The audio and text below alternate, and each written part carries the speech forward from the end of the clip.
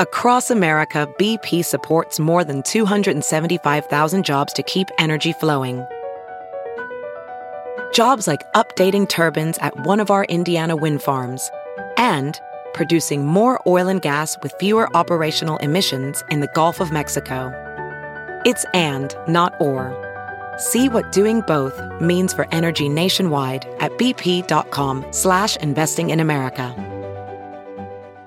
Good morning, everyone. I'm John Pertzborn at Fox 2 with your St. Louis news driven by Bomarito Automotive Group. A man is carjacked in Washington Park around 2 this morning at Kings Highway and Buncombe Road. The driver says the carjacker stole his car and then drove west on I-64. The driver was not hurt. Illinois State Police are investigating. And there's a fire this morning. It heavily damages a building in North St. Louis. It started just before 2:30 on North Newstead Avenue at Natural Bridge. There was heavy smoke and fire on the second floor of the building. It was put out. Nobody was found later inside. A St. Louis County jury finds Dominic Yoko guilty of 16 counts of felony sex crimes, along with being a predatory sex offender. The 22-year-old Florissant man assaulted 9 girls, all under the age of 14. This happened between 2016 and 2018. All 9 victims testified, as did several witnesses. Yoko will be sentenced on December 1st. From the Fox 2 Weather Department, we start off a bit on the cool side this morning, but warmer than earlier this week. We got mid-60s as you walk out the door, upper 80s by this afternoon. A summer feel this weekend with highs in the upper 80s and low 90s and overnight lows in the upper 60s. Partly cloudy today. Sunshine Saturday and Sunday for the Oktoberfest in Belleville and the Great Forest Park Balloon Race.